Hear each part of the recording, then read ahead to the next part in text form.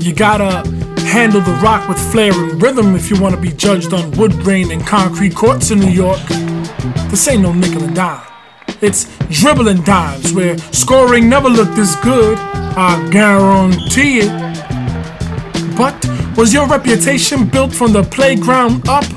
Or did you call next and they took that ish? Or cause you weren't as fast as police and ambulance sirens?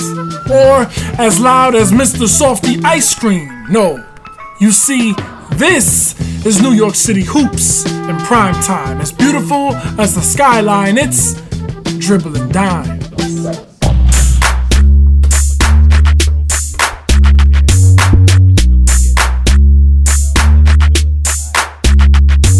Alright, what's up, y'all? This is Emilio the Poet. Yo, what's good? This is Manny Digital. Welcome to another episode of Dribble and Dime.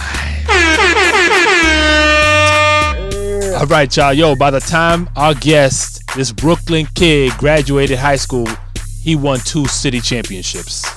And those city championships, one of them, I think his first one, if I'm not mistaken, was against Rice High School, which we've documented several players from on this podcast. He was ranked at one point within the top 20 national point guards in the country. He snatched up an MVP at Madison Square Garden. He got over 15 Division I offers to hoop. In the parks, he goes by the nickname Nick at Night. And I want to say he's had about a 20-some-odd year career playing street ball in and around the New York City area. He happens to share a birthday with yours truly, by the way. We're both May 6th guys. Shout out to us. Dope. With us today is St. Peter's University Hall of Famer, Nick Leon.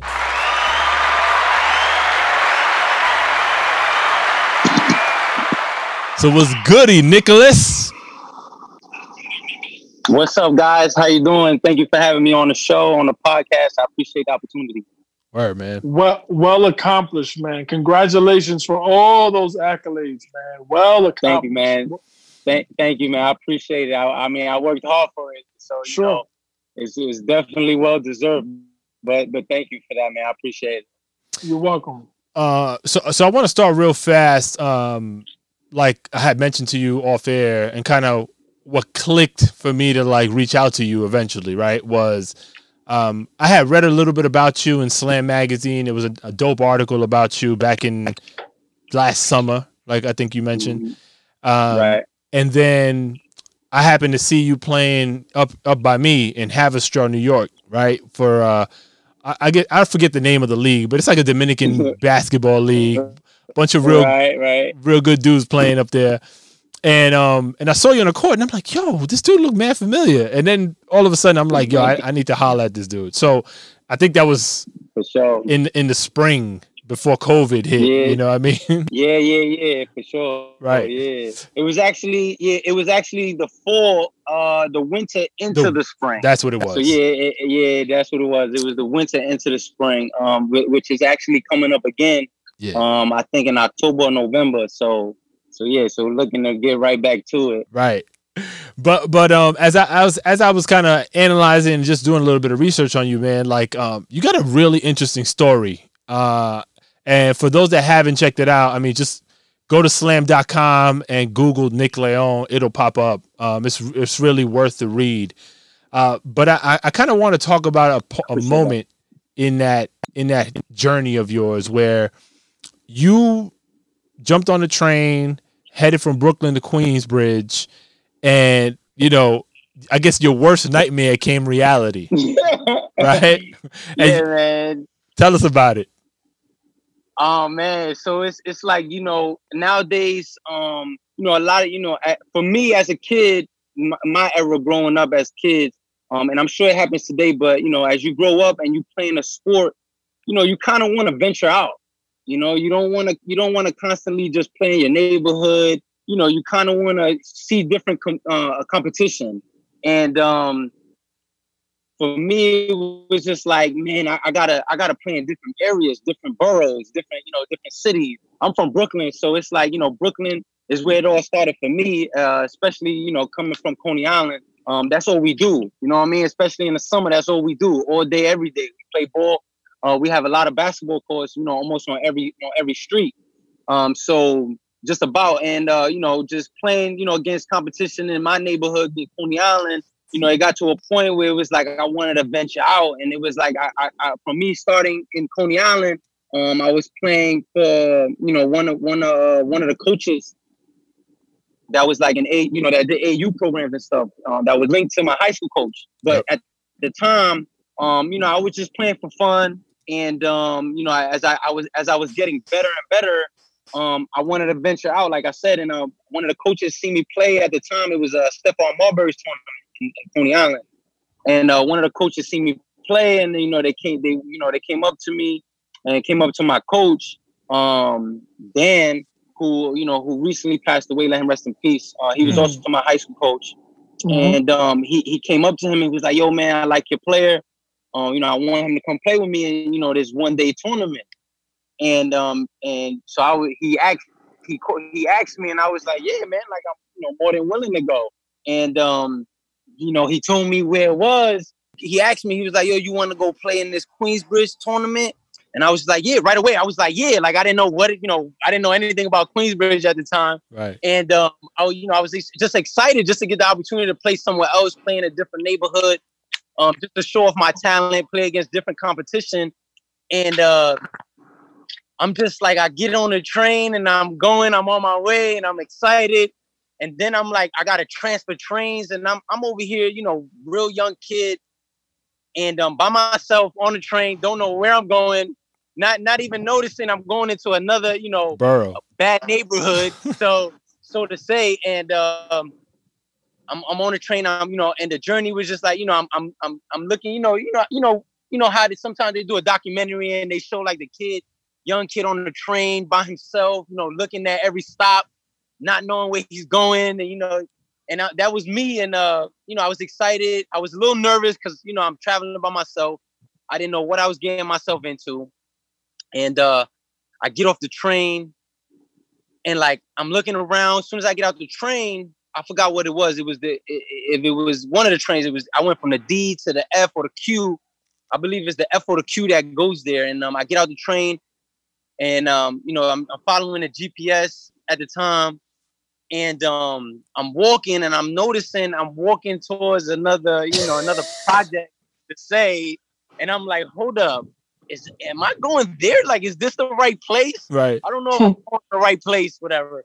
So I continue to go and I'm just like, if it is here, then I got to get right to work. You know what I mean? Like, I can't be nervous. I can't be scared.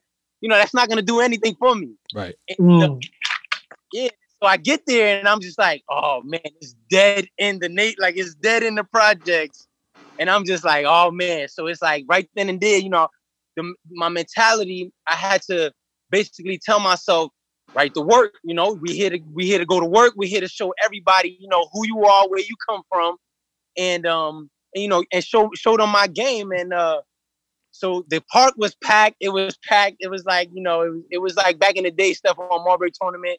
Everybody coming from, different teams from different neighborhoods. The park is packed. The music is going. The barbecues is going. And I was just ready to rock, man. I was just do what I do, do what I normally do. So I stepped on the court, and I remember, I started making a few shots, and then I was long 3-point shots, and everyone was just like, yo, then the trash talking started. And for me, it was like as a young kid, I was always nervous because, when you go to different neighborhoods, that's a different experience, and you can't right away. I wasn't one of those kids that was, I wasn't one of those kids that talk trash.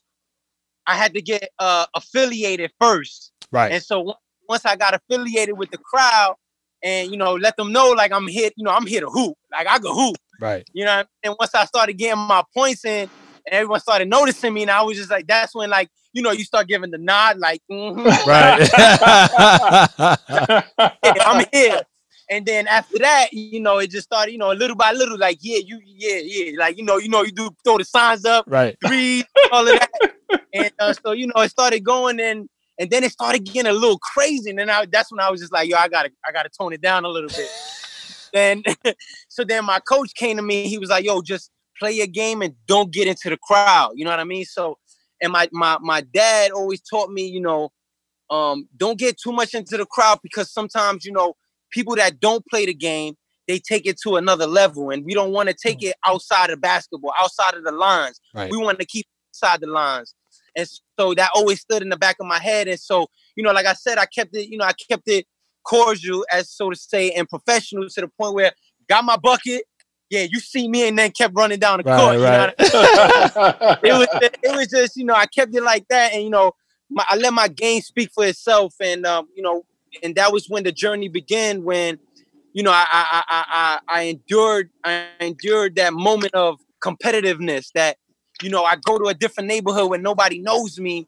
And, I put on for not only for myself, but for my neighborhood from where I'm from. And that was when, like I said, that was when the journey began, man. And from that point on, I just wanted to play over there, the Manhattan, Queens, other side of Brooklyn, Bronx. I wanted to play everywhere after that. Gauchos. That was when everything started opening up for me. And so, like once I did my thing there, that coach spoke to that coach, then that coach spoke to that coach, and then that's when now the journey begun, like I said. And it was just an exciting moment for me because I got to play against different competition, different kids that were really good, that were also from, a neighborhood that a similar neighborhood like I was from, the projects, even though I'm not from the projects, but I grew up in, I grew up around the projects, and, playing against different kids that were from the projects, and, it brings the dog mentality out of you. And I like I said, that's when the journey began. I have a question for you. So my thing is, you were a young man at the time, very young, right? You spoke about going to the projects. Initially, you were feeling nervous, right? My question is, were you already, as a young man, already tough with grit? Because I imagine you not coming from the projects, although growing up in the hood or what have you, it could have been something daunting. It could have been like, damn, son, like, yo, a little scary. I mean, naturally, I think any kid, not just yourself, any kid. So were you already with the grit, like, yo, I'm a baller, so it don't matter where I'm playing. I can play on a hill, on a rock, or whatever. Right. For me, I think I already had that griminess, that devotion to basically play wherever, because in Coney Island, like like I said, we have courts on every street or every other street, and it's like I'm playing in the projects. You know what I mean? So I lived outside of the projects, but I was still in the neighborhood. Yeah. I just didn't live outside the project. You know what I mean? Gosh. So playing in the different projects in Coney Island, it brought that toughness out of me already. So it was already like, this is just a different neighborhood. So there's no difference. You know what I mean? There's no difference. So for me, it was always just putting in the back of my head, just ball out. That's it. Simple as that. Just ball out. It's all about basketball. It's nothing else. You don't come here. You don't go to different neighborhoods. You don't go to different territories to fight. You don't go to different territories to disrespect nobody. You know what I mean? You just do what you do on the court and let your game speak for yourself.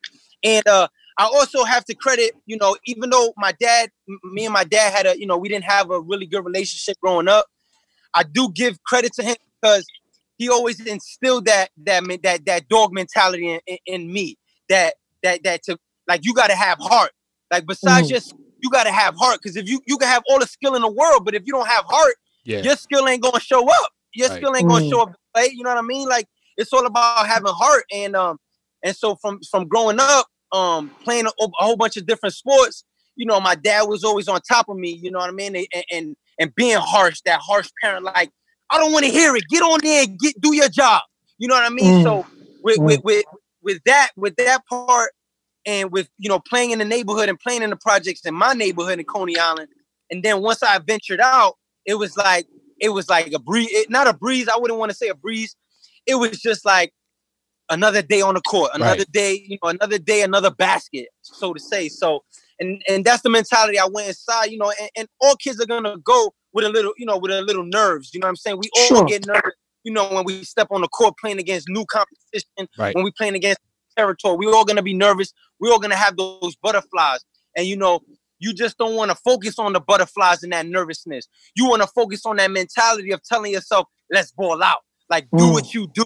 And that's what you got. That's what you got to, for the kids that's growing up now, that's what they got to do. They got to focus on balling out and not worrying about the outside noise. The outside of the lines. They got to worry about inside the lines and just handle your business when you get inside those lines. Yep. One thing to note that we didn't touch on, you scored like 30 points that game in Queensbridge? Yeah. I had like an easy 30. Yeah, I believe I was MVP of the game. We won the game, and the whole crowd after the game, they was running. Guys were running up to me, kids running up to me, like, "Yo, kid, you nice." You know what I mean? You got game and stuff like that. So when you do that as well, and you get that result, it also builds your confidence. You know what I mean? Builds your confidence, and you got to take that and use that to move on to the next journey or the next stop. You know what I mean? Right. Especially growing up into the AAU program, because that's what it is with AAU. When you go into AAU, you playing in different states, different. You're not playing in different neighborhoods. I mean, technically you are, right, but you're playing in inside, indoors. So you're playing in different colleges, and you're playing different states and stuff, and you're playing against different competition. But you gotta look at it like you playing in a different neighborhood in the projects. And if you could play in the projects, you could play at, growing up, I played in North Carolina College. You played at Carolina, UCLA College. When you travel to these different type of colleges, there's a big difference between playing in college and playing in the projects. Facts. You know what I mean? Yeah. It's a different mentality that you have, and I use that mentality like I played in the projects. I come from playing in the projects. This ain't gonna be any harder. You know what I mean? Like, right. It ain't gonna be any harder. The competition might be different, but it ain't. Mentally, it's not harder. It's not harder. You got to go out there and show your game, and that's what it's about. Yo, I just want to make a small comment before we continue. When the ball stops bouncing for you, you might want to look at the motivational speaker, because let me tell you something. I'm hyped. I'm hyped. I'm ready to go right now. You was funny. Sweat. I'm ready to go. I'm ready to get this one-on-one. I was gonna say, like, your energy is like you got great energy. I love it. So you could sell fucking water to a well right now. I believe everything. Right. That's my next goal. To that point, that's my next goal, man. In my life, that's my next goal. I would love to be a public speaker. Especially in high schools. I started doing it, and I started with my college, my own college. Yep. And reaching out to a lot of the athletes. I went up there for a day, and I spoke for a whole day, and I had a few kids. And my goal before I say the kids that came up to me towards the end, but my goal is always, it's not about how many numbers I'm gonna get. You know what I mean? It's just about touching that one kid, and if I could touch that one kid out of 300. Or if I could touch that one kid out of 10 kids, if I could touch that one kid out of 1,000 kids, that's all that matters to me, man. Yeah. Because at the end of the day, I know there's that one kid that's going through what I went through, or maybe even worse, or even if it's less, they still going through what I went through as a kid. Yep. Yeah, no, that's facts. And that's end of the day, goal is.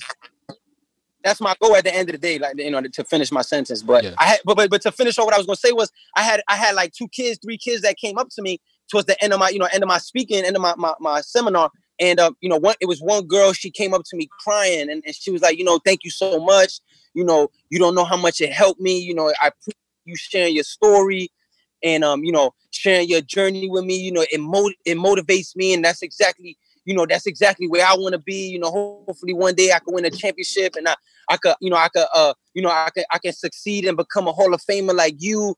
And I'm just, and it kind of touched my heart because, that's my goal, man. Besides, off the court, that's my goal to reach out to kids, especially minority kids that don't have that, all the opportunities that I had, you know what I mean? But at the end of the day, if they work their hardest and they, they meet with the right people and they venture out, like I did as a kid and go to different neighborhoods, you never know who you can meet, to get that opportunity to play for someone else and to go to college and earn a Division I scholarship. And it doesn't have to be a Division I scholarship. You know what I mean? There's many more scholarships out there at Division II, Division III, JUCO. You know what I mean? It's just the opportunity to play in different areas, different neighborhoods. You get to venture out, you get to travel, you get to experience. And at the end of the day, you get to help your family pay for, you to go, you to go to college, and that, that's what you want to do to further your education. That's really important. Talking a little bit about people that have been a part of your life and kind of helped you through the process, because I know in things I read and just what you just talked about, like networking is really important, right? Network huge. And like Tiny Morton, I think it's cool the way you got introduced to him, and that, like, tell us a little bit about how that interaction happened and ultimately how you ended up at Lincoln High School. So Tiny, actually, he knew my father. And how? My father, just from the area? Like I said, huh? From the area, or like they were boys? Yeah, from Coney Island, because like I said, I grew up in Coney Island, and I lived in Coney Island as a kid. And but like I said, I didn't live in the projects. I lived outside the projects. Yeah.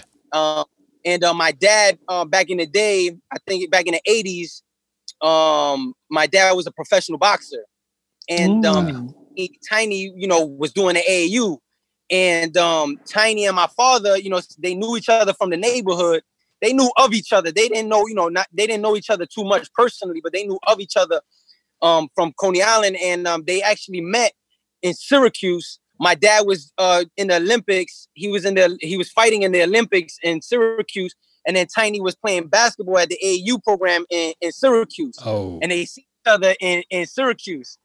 And and the relationship, it just, it kept going on and growing up.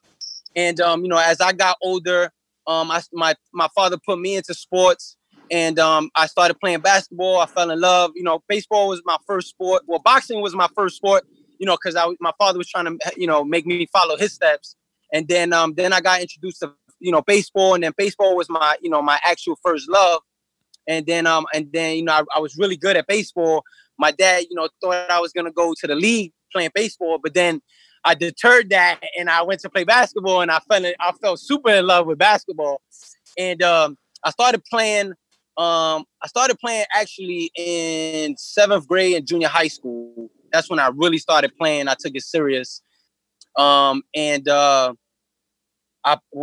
it was is I played in a student faculty game. I'm sorry to go a little off topic. It's you, baby. Don't worry about it. But I started playing student faculty game, and he started coming to me, and he started, all the teachers was noticing me play outside in the schoolyard, for lunch break and stuff like that.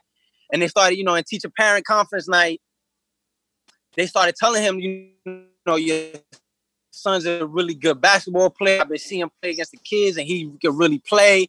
And so, because of me, I don't want to take all the credit, but because of me, they started the student teacher faculty game. Okay. Because I kept telling them, like, oh man, we should play. You guys, you should, create a league. And they, I was telling all my teachers and stuff, and they was like, all right, they started with like, we got some young teachers that, could play against you. So they ended up creating a student teacher faculty game. And my dad, he started coming to me like, coming up to this faculty game. I know you're looking up, you're looking forward to it, but I'm sorry to say, if your grades ain't good, I'm not gonna let you play. So, long story short, my grade, he let me play. My grades wasn't where it should have been, but he let me play. He gave me the opportunity to play because he knew, he knew the school did it because of me, and so I ended up killing the student faculty game. So I was killing with it, and now, what happened was, now he was like, all right, he was like, he heard about it, and he was like, all right, I could tell you want to take it seriously. And I'm like, yeah, and then he started putting me, like I said, I was playing in the Stephon Marbury tournaments. And now from that point on, that's when Tiny seen me. Tiny seen me playing at Stephon Marbury tournaments. And, he started telling my dad, like, yo, your son is really good. You know what I mean? Like, I want him to play for AAU, whatever. Like, he wasn't really doing the recruiting. He wasn't really recruiting me because him and my father, they already had a relationship. Right. So it was just more so like, a personal relationship with like, yo, your son is really good. Eventually when he gets to high school, maybe you could think of, sending him to my high school. Like I said, I lived in the neighborhood, so it wasn't like I lived outside the neighborhood. So it was like he was recruiting. He wasn't recruiting me. Right. It wasn't. it was just like a personal relationship. He saw me play, and then he ended up coaching me one time. And then he was just like, yo, man, like I said, it was the 7th grade. And he was just like, yo, man, if you ever, want to play basketball, you could come to my school, come to high school, get your father to tell you to come to high school, whatever. And, I got a really good high school program. At the time, I didn't really know. I didn't really know about it. I just wanted to play basketball. And like I said, when one coach told another coach, and it took me to play from my neighborhood to another neighborhood to somewhere else, I was all for it because I just wanted to play everywhere, just to get out there. And so that's how I met Tiny, and Stephon Marbury tournament. I ended up playing for Dan, let him rest in peace once again. I ended up playing for Dan, who was affiliated with him, who always coached with him. And from that point on, that's how knew of me. And then I kept playing with Dan, and I'm playing different tournaments. Then Dan started bringing me to Dean Street in downtown Brooklyn. Dean Street, they had another tournament there. Then I had another tournament in Queens. And that's when I started playing everywhere. And I started playing against different competition all over New York City.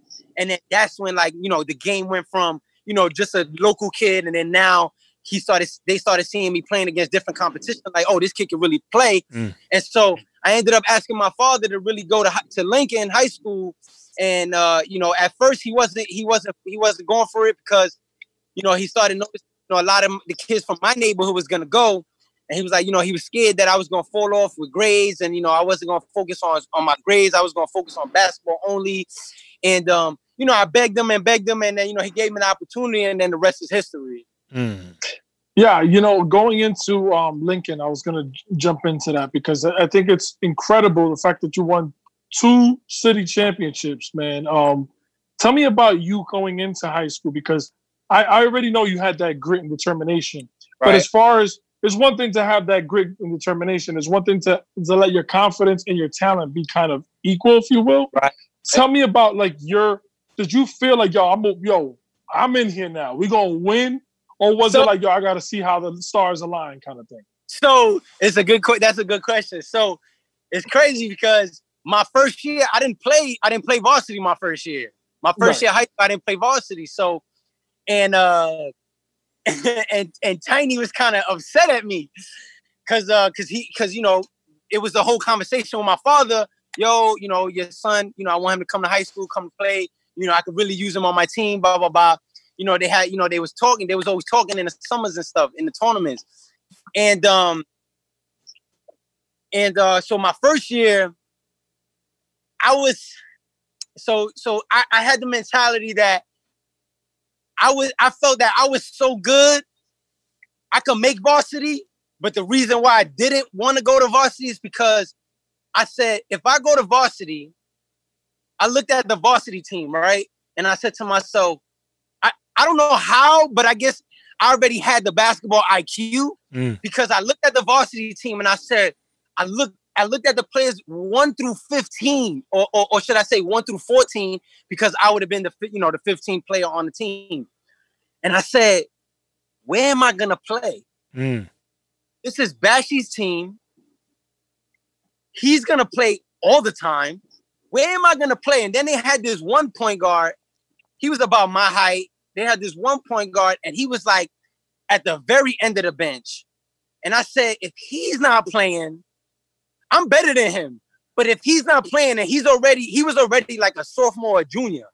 So I was like, if he's not playing and he's older than me, when am I gonna play? I'm not going to a team to sit the bench. I'm not doing it. I want to play basketball. That's what I want to play basketball. I don't want to go play and sit on a bench and be there and be like, and just get gear. We got basketball gear. Right. I'm not one of those type of players.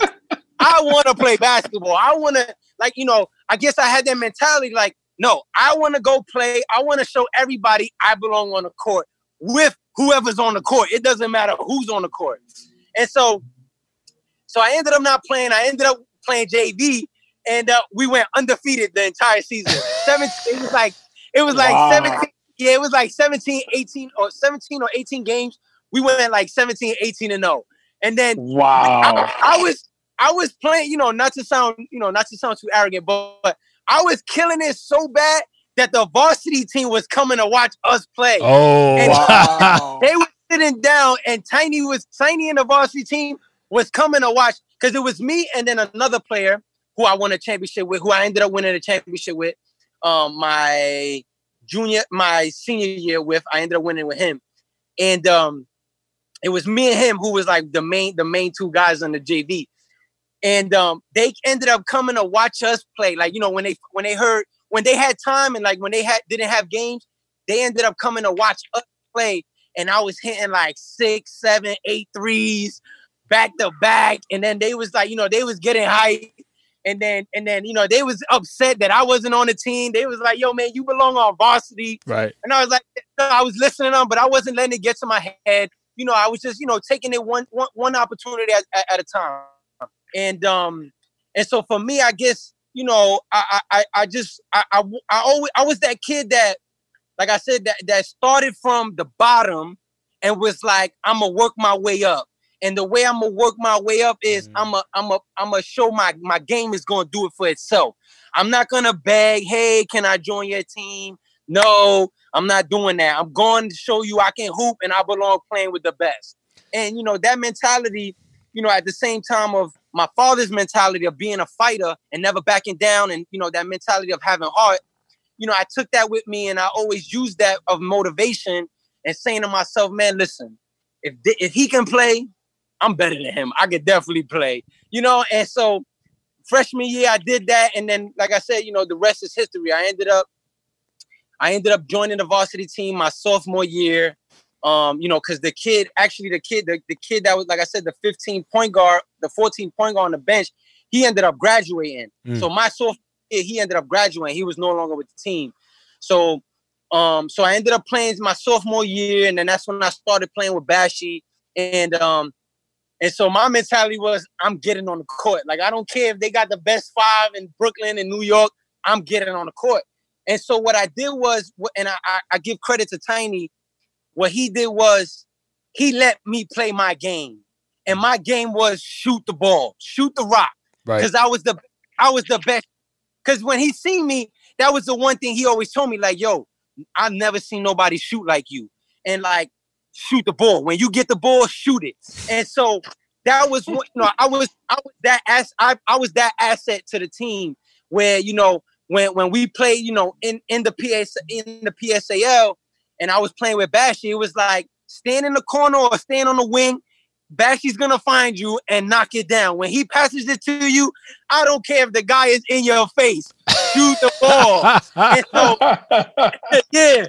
And so I ended up doing that. And every time I didn't do it, it was like he was subbing me out. So he ended up, you know, by him doing that, you know, he helped me gain more confidence than what I already had. And so, you know, I did that, and then, you know, I ended up, you know, being one of the 3. Yeah, it was like I was in the rotation. I was the top, you know, I was the eighth, you know, the 8th guy. It was 8 of us that was in the rotation, and I was one of them. And I brought that to the team, and then, you know, after Bashi graduated my sophomore year, it was like now I had to transition from just catching and shooting to being a point guard, and so that was the next challenge for me. And then, you know, I did that, and, you know, like I said, the rest is history. You played. Hold on. So when did you guys win the championship? Junior, senior year? Was it back to back? Sophomore year with Bashi. Okay. Junior year, we went to the championship. Yep. I went to the championship as a starter. I played the 2 because we had another point guard who's a really, really close friend of mine, and he was from my neighborhood, Coney Island, and he was a better point guard because he was a pass first point guard. Yeah, I was shoot first point guard. so I ended up playing the 2, but ended up making it to the championship, and we lost in the championship by 6. And he was a senior, I was a junior, and then my senior year, I ended up playing the point guard position and started point guard position for the entire year. And, you know, sophomore year with Bashi, we was ranked in the country. Junior year, we wasn't ranked, but we ended up going like 30-3 still. Shit. And then senior year, we ended up being ranked again because that's when Lance freshman year was there. And then he was top, top 50 or top 25 in the country at his position. And, or even just as a freshman. And we ended up being ranked. We was ranked high. And then we ended up having a outside schedule. They call it an outside schedule, meaning we playing out of conference. Right. We playing out of conference games. We was traveling around the country. We ended up winning a lot of the games outside of the country. So then we was ranked like top 50, and then we ended up being ranked top 25 by the middle of the season. And then, like I said, the rest is history. We ended up winning the championship. I ended up getting an MVP as the starting point guard. And then, I ended up getting a bunch of scholarships that I was very fortunate and very, grateful for all the schools that gave me an opportunity, that was interested in me. And then the rest is history as well. That's pretty damn dope, man. Again, congratulations, man. I think we've interviewed many two-time city champions in here, so we're in good company right now. Yeah. I want to jump in and talk more about the point guard position for you, because when you went to St. Peter's, I saw a quote that your college coach, John Dunn, am I saying his name correct? Dunn.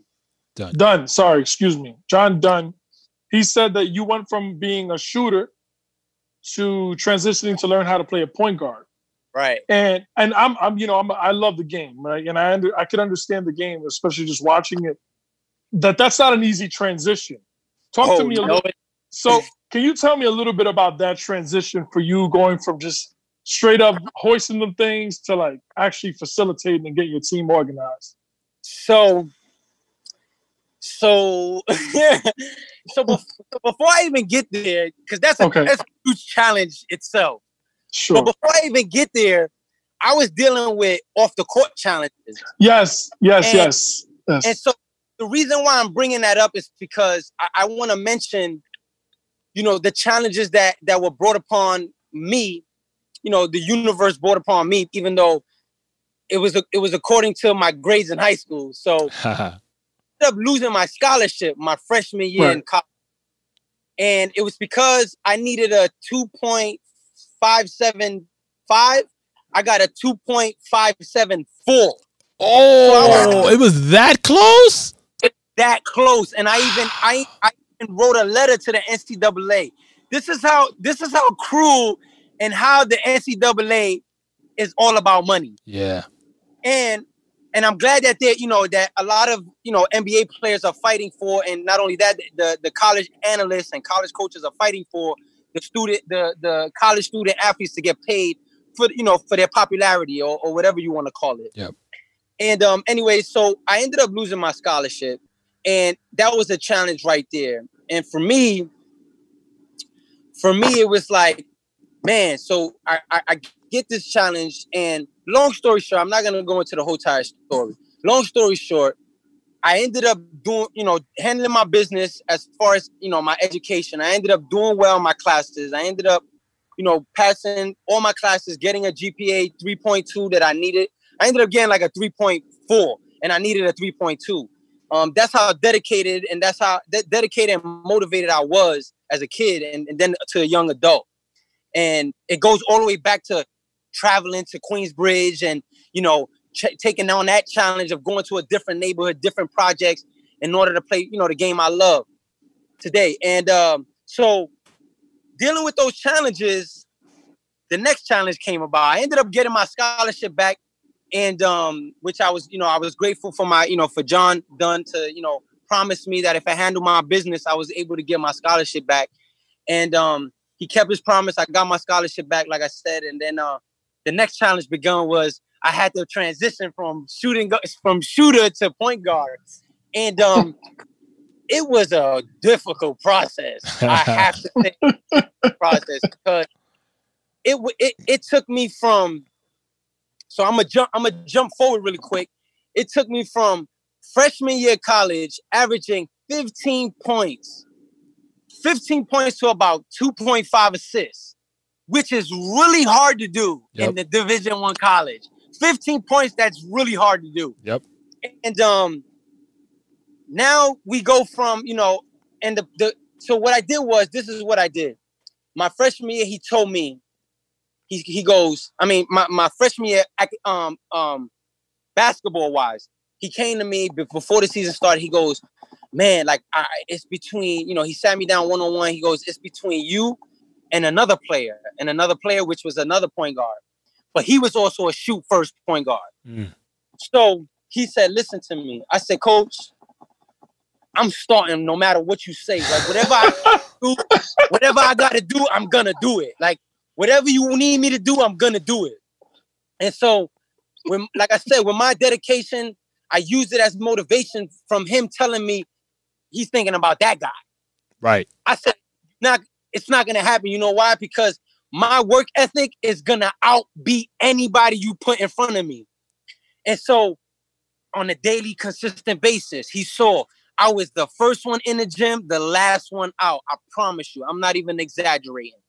And so once he saw that, and then once he saw like I was always on time, I was dependable, I was committed, and that was the difference between me and the next guy. Mm-hmm.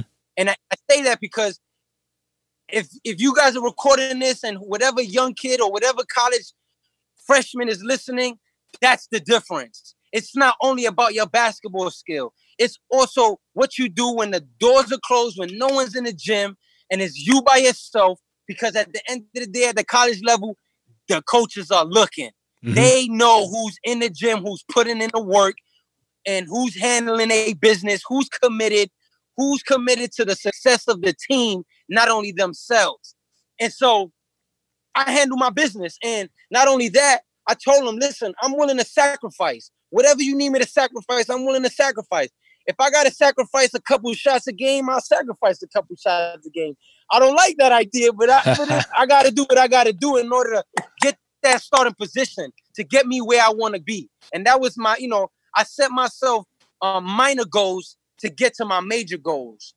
And, excuse me. Yep. And that's what I did, freshman year. I showed them that, during practice, I showed them that I was willing to sacrifice. I showed them, and this is what I told a young kid the other day. I told him, I said, there was two young kids. I played outside. I played outside. I went back to, when I was a kid. I played back outside in the concrete, and I saw these two young kids who were like, they were two small point guards.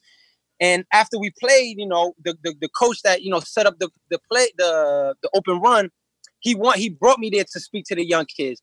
And I told him, I said, you two, right? You guys are the same size, right? You guys, almost have the same game, right? I said, and I told him the difference between you two is the difference between you two is that it's going to be the person who is willing to sacrifice and put their pride to the side, and show the coaches that they're willing to win, not only for themselves, but for the team and for the coach. Because when you do that, you show the coach that it's not all about you. It's not all about scoring 30 a game. And it's not all about showboating and focusing on the crowd. It's about putting the team as a whole to win, not only yourself. But not only that, your work ethic, like I just explained. Not only your work ethic, the sacrifice. The one person, whichever one of you is going to sacrifice is the one who's going to win the position. Mm. And not only that, when you put your pride to your side, again, like I said, that's the person that's going to be the most successful. And I'm not saying don't have confidence in your game, but I'm also telling you, play your game. Do what you do best and do it to the best of your ability. And when you need to sacrifice and your coach is telling you, I need you to do this and I need you to do that, do it. Because when you do it and you become a good listener, it's not only going to be better for you, it's going to be better for the team, the success of the team. Mm. And that's what I did. And when I did that, I noticed right away, like when I worked so hard and I noticed that the other kid wasn't doing it, I said, I'm going to win this position no matter what. And so I ended up winning the position. And again, the rest is history. How did that affect your stats? So you were doing 15 points, 2.5 assists. What did that end up happening? So then the next challenge came about where I was doing 15 points, and then sophomore year came. I wasn't no longer worried about my position. Now it was about transitioning to a true point guard, because 15 points, I'm getting up a lot of shots, right. you feel me? So I'm getting up a lot of shots and I'm getting my buckets. And that's the mentality I had, because I knew that was my mentality coming from high school. Shoot the ball. Like, just because I'm transitioning to the point guard position don't mean I don't shoot the ball, because that's my best quality is shoot the ball. So that's what and so freshman year to sophomore year, in Division I level, it's a different ball game. They treat you as a pro. It's a job. It's no longer a game. Mm-hmm. You know what I mean? It is a game, but it's a job. You go to school, you do your classes all day, and then you got to do your individual workouts. You got to go study, and then at the end of the day, you got to practice. And so during all those times, he sat me down and he spoke to me, and he was just like, "Listen, man, you want your game to take it to the next level. This is what you got to do." And it's not about how many shots you take. It's about taking the right shots. Yep. And so he kept giving me little tips like that. So I ended up. So what I was doing was I was turning the ball over a lot. Not a lot. I had a 2 to 3 ratio, a two assists to a three turnover ratio, which is terrible for a point guard. Yep. But what he kept telling me was I kept watching film. It goes back to my work ethic. I kept watching film. And the more, in the Division I level, you watch film automatically. That's what you do with the coaches. But the work ethic I had, I was watching extra film. And not only I was watching extra film of myself, I was watching film in the NBA. And I was saying to myself, how is this guy making that play? How is it? And I was just putting things together in my head. I was raising the bar for my IQ, and not only for my IQ, for my game. I wanted to be that point guard. That guy you can say, he's a point guard, but he could really shoot. That's the guy I wanted to be. And that's the player, I should say, that I wanted to be. And so once I kept watching film, my game just kept getting better and better. As it kept going through, throughout the season, I just kept getting better and better and learning from my mistakes. And I was hard-headed because I wanted to get buckets. I was seeing my points go from 15 points, then it started dropping. It was like 15.3, then I saw 15.0. Like, as games was going on during the season, I was like 14.9. I was like, no! I was getting upset. So at the end of the day, what he did was I had to give credit to Coach Dunn, because what he kept telling me was, listen, Division I is hard to score double-digit points. So if you give me, he goes, you had 15 last year, right? But if you could take the right shots, and if you could give me 14 points, even though it's less than your 15, that's still really good. And so it was just the perspective he was giving it to me, and the way he was putting it, that was just making my game transition into a point guard. And it was just, I kept watching film over and over and over again, because my freshman year, we only won 5 games. My junior year, we only won 6 games. So it was like, dude, I don't care about scoring anymore. I don't care about that. I'm scoring, but it's not getting me nowhere. Right. It's not getting me all MAC. It's not getting me to the semifinals in the MAC. It's not getting me nowhere but on the stat sheet. That's all it's doing. So what I kept doing was he kept reiterating that in my head, and I just kept saying to myself, I gotta win. When I win, everyone will notice my game. Yep. Because that's what it's all about in any sport you play. It's about winning. Whether it's about winning and putting the team first. And so after my sophomore year, I was just tired of losing, because I come from high school where I'm a champion. I was top 25 in the country. I was all city in high school. Like, I made all-star classics in high school, but it was like, that was from winning, I noticed. It wasn't from only killing. It was from winning. So once he started reiterating that, and I started learning more watching film, my game just started to progress. And it was like, I didn't even notice it. And then there was games where it was like, I had 5 points, 5 assists, 1 turnover, and then like we won. And then I would be tight. Like after the game, I would be tight. Cause I'm like, dang, I didn't get my 13 or 14 points. Right. That's what I needed to do on a consistent basis because I was watching the NBA. Guys who are consistent, those are the all-stars. You know what I mean? But once again, I give credit to my coach Dunn because he kept telling me, listen, you want to play at the next level. You want to be a pro. This is what it's going to take. It's going to take for you to be a point guard because when you get to the next level, you're going to have 6'5", 2 guards, 6'7", 3s, 6'9", 4s, 7 foot centers. So he was like, so he was telling me little things as I was watching film. When you get by your defender, you got to jump stop. Because when you jump stop, now you have more opportunities to find your teammates. Your teammates can move. And as he was showing me that, I was just getting better and better at it. And so, like I said, transitioning and trying to do that, I just wanted to not only better my game to be a professional, because that's how I approached it.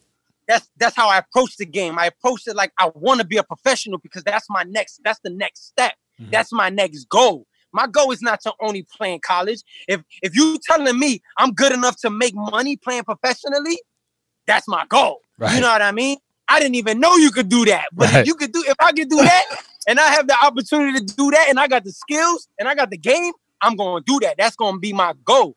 And so junior year came, I started doing better. Like my turnover ratio was much better. It was going down from like 3.2 assists to like 2.6. So it was going down. And then we started winning more. I started listening and we started winning more because I was a hardhead. Freshman and sophomore year, I was a hardhead because I just wanted to shoot and get buckets. But I started listening. I started noticing we was winning more than the games that I didn't play well. I didn't shoot well. He was like, listen, he kept coming to me. He kept telling me, listen, you had a great game. Because guess what? You was a floor general tonight. He goes, you had everybody in their spots. He was like, you set everybody up, even though, there was games I could have had 6 assists, 7 assists. But since guys wasn't making their shots, I only ended up with 3 or 4. Right. You know what I mean? Right. So that's what he was pointing out to me. And that's what was when my game was starting to transition. And I started to appreciate that, you know what? What I did, my effort to get my guy open and see him, that was the right basketball play. That was the professional play to make. Mm. And so once I started learning that and started realizing that, I started wanting to do it more and more. And the more I started doing that, my points started dropping.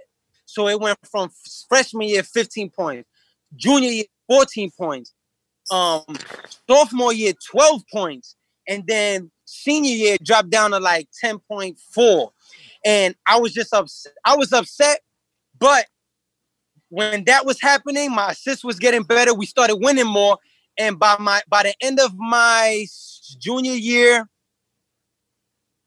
going into my senior year, I made All-MAC tournament. I made All-MAC team. Excuse me. I made third All-MAC team. And then once again, the rest is history. We ended up winning the championship by me, displaying point guard skills. But then again, being that shooter that I was during the championship game, my shots became really clutch, and we ended up beating a really, really good team. That now, the point guard ended up, Scott Machado ended up, shout out to Scott Machado. He ended up going to the NBA for a couple seasons. And then, I was just very proud. I was very, very proud of myself because every challenge that came about, I took it on and, I just, I persevered. I fought it. I didn't, when I say fought it, I jumped over the wall. I didn't mean that I fought it where, I was doing this with it. At first I was doing this. I was bumping heads with those challenges, but it was my pride because I wanted to be that scorer. A lot of kids nowadays, they want to be that scorer, but they don't realize that you don't only have to score. There's a lot more to the game. You know what I mean? Like you can impact the game in so many different ways than just scoring. Scoring will come.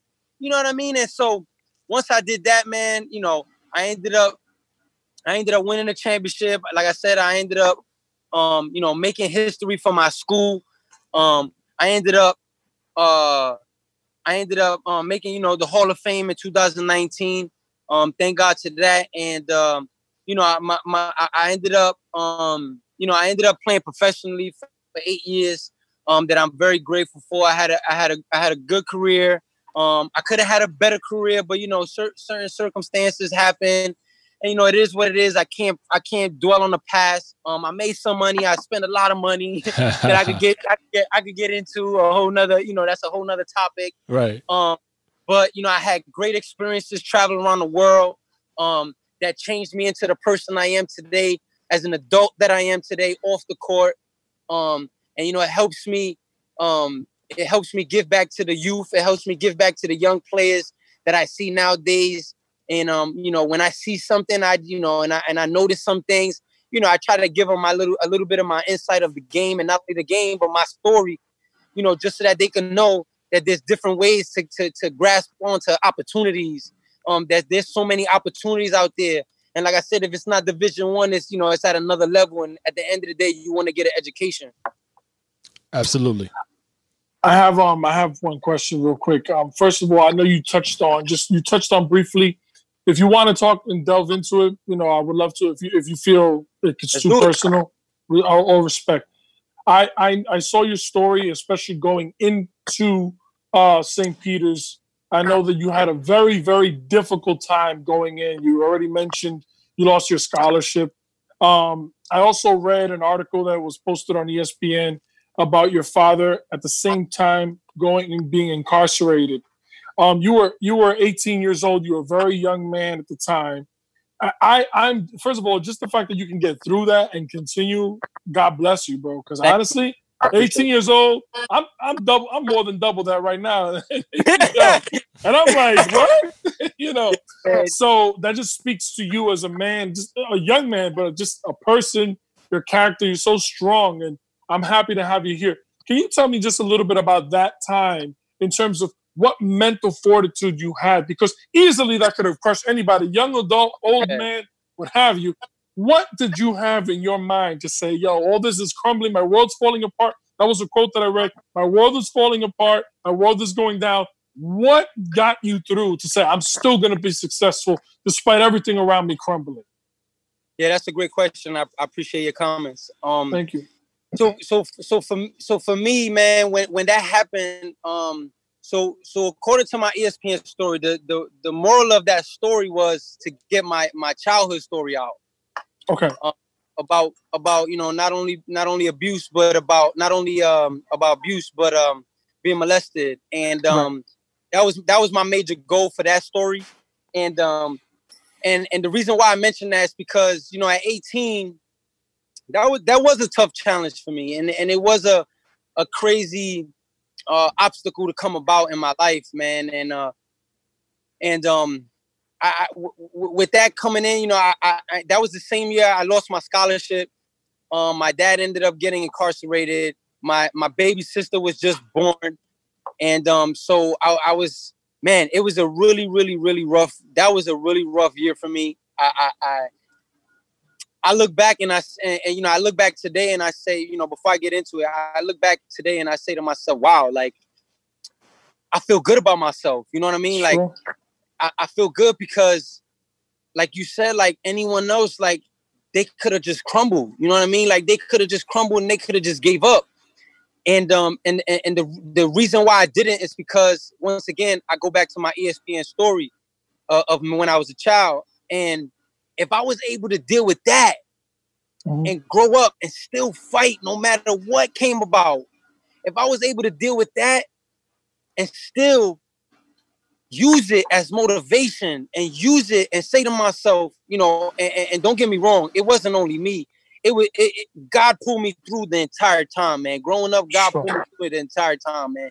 Without God, I wouldn't be here today. And so that moment, it was just like, yo, if I went through that as a child, man, this is nothing. It's nothing as an 18-year-old. And that's the mentality I went in with it. And I looked at it like, I cried, when the moment I it wasn't it wasn't only the moment I heard my dad was incarcerated. It was the moment I heard that I was losing my scholarship. Yeah. Right. That hurt me even more because it's like I worked so hard from from going from a child to going through that as a child. I worked so hard to get my scholarship. And it's like, I can't give up now. That's what I said to myself every day. I can't give up now. If I give up now, what happened to me as a child, I'm letting that win. I'm letting that moment win. And I'm not overcoming this moment because I'm letting that moment win. And if I let this moment win, then I'm letting that moment win. I can't do that. Because if I defeat that moment, my entire life, if I defeated that moment and I persevere through that obstacle, then guess what? This is a breeze. All it takes is for me to dedicate my life, dedicate my mentality, and dedicate everything to basketball, to me getting my scholarship, and for me to handling everything, my personal issues around me. And I said to myself, the number one goal is not only to draw myself closer to God, but the number one goal is to get my scholarship back. And if I fought through that, I'm gonna fight through this. And so, I also had my support, a few people on my side, my family that supported me, and that kept telling me, they gave me their ideas, because as a kid, you need the elderly in your family to give you some support, to give you some guidance. And at the end of the day, as an 18-year-old, you can either choose to listen to these people, you could choose not to listen to these people, and you could choose to listen to these people, or you could choose not to listen to these people. And there's the number 3, and the third option is you could choose to listen to these people, and then at the same time still handle it your way. And that's what I did. And that's what I did. I listened to a few people in my family, and at the same time I handled it my way. And my way was my work ethic. Using my work ethic on a daily basis, where, like I said, every day I just wanted more and more for myself because of what I've been through, in my childhood. And I said, I'm never gonna give up. If I never gave up then, and I had times where I could have gave up. There was moments in my room by myself, I'm crying to sleep. You know what I'm saying? If I went through that and I overcame that and I ended up going to one of the greatest high schools in the nation and I ended up getting a scholarship, I can do this again. I can't give up. And so that was my mentality, and I used it as my motivation, and I stayed in prayer, like I said, every day. And I told myself, ain't nothing gonna stop me. And that's what I did, and nothing stopped me, and I got my scholarship back. I look back every day. I look back at my story when I was a kid, and I say, you know what? I ain't going through that. I ain't gonna let it defeat me. And that's, and that's what I did, and I ended up overcoming it. And once again, my favorite line, the rest is history. Yo, Nick, man, I know we didn't even touch on Puerto Rico. I know how significant a role that played in your career. But man, I want to get you back to your family. I know you in family right now, like working with them and whatnot. So I'll leave you. Go ahead. I'm sorry. I got another Zoom call because my college team, the whole team is getting inducted to the Hall of Fame now. Oh, that's dope. So that's dope. They ended up setting a Zoom call for 4:30. But like they texting me and calling me right now, and I'm just like, yo, like I'm so into this one. I'm like, yo, leave me alone. Nah, but we got to get you back into that. We got to get you into that one. But let me. I want to leave you with one quick lighthearted comment or question. Okay. You mentioned you played with Lance Stevenson in high school. Was he blowing in people's ears back then? Nah. He was doing other things to get in people's heads. All right. He was doing other things to get in people's heads, but I ain't gonna go there. I ain't gonna nah. Too much. We'll wait. We all did that as kids. We all did that. You know what I mean? We all, whether it was talk trash or whether it was, poke, when the shooter shoots, they poke somebody in the stomach, right. Stuff like that, nothing crazy, but, we always did that because we did that in the neighborhood. We grew up doing that. Right. Getting in people's head, getting in people's heads, that's how you defeat your competition, when you get in their heads. And so he took that, he gets that from the neighborhood, but, he's a hell of a player. I wish he would be in the NBA, still to this day. I hope he gets another opportunity because he deserves it. Yes. And he could be a huge asset to another team. And it was a great opportunity to play with him in high school. And he was a great teammate, a fun teammate. He definitely has a personality. Yeah. That blowing ear shows his personality. So right. But he's a great person off the field, and he's a great person, off the court. And he's a great person on the court. He's a great competitor. And I'm fortunate to play not only with him, but with Bashy as well. Definitely. Yo, my brother, thank you, man. It's been a pleasure, kid. Thank you very much, Nick, man. We took a lot of motivation from you. I know a lot of people going to benefit from this couple minutes talk, man. God bless you, brother. Man, that's my goal, man. I hope so. Thank you. Be good. Man. Peace. Hope soon. Peace.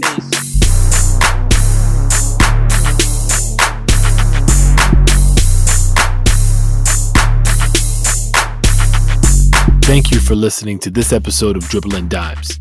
If you like what you heard, please leave a review or comment wherever you're listening to us now.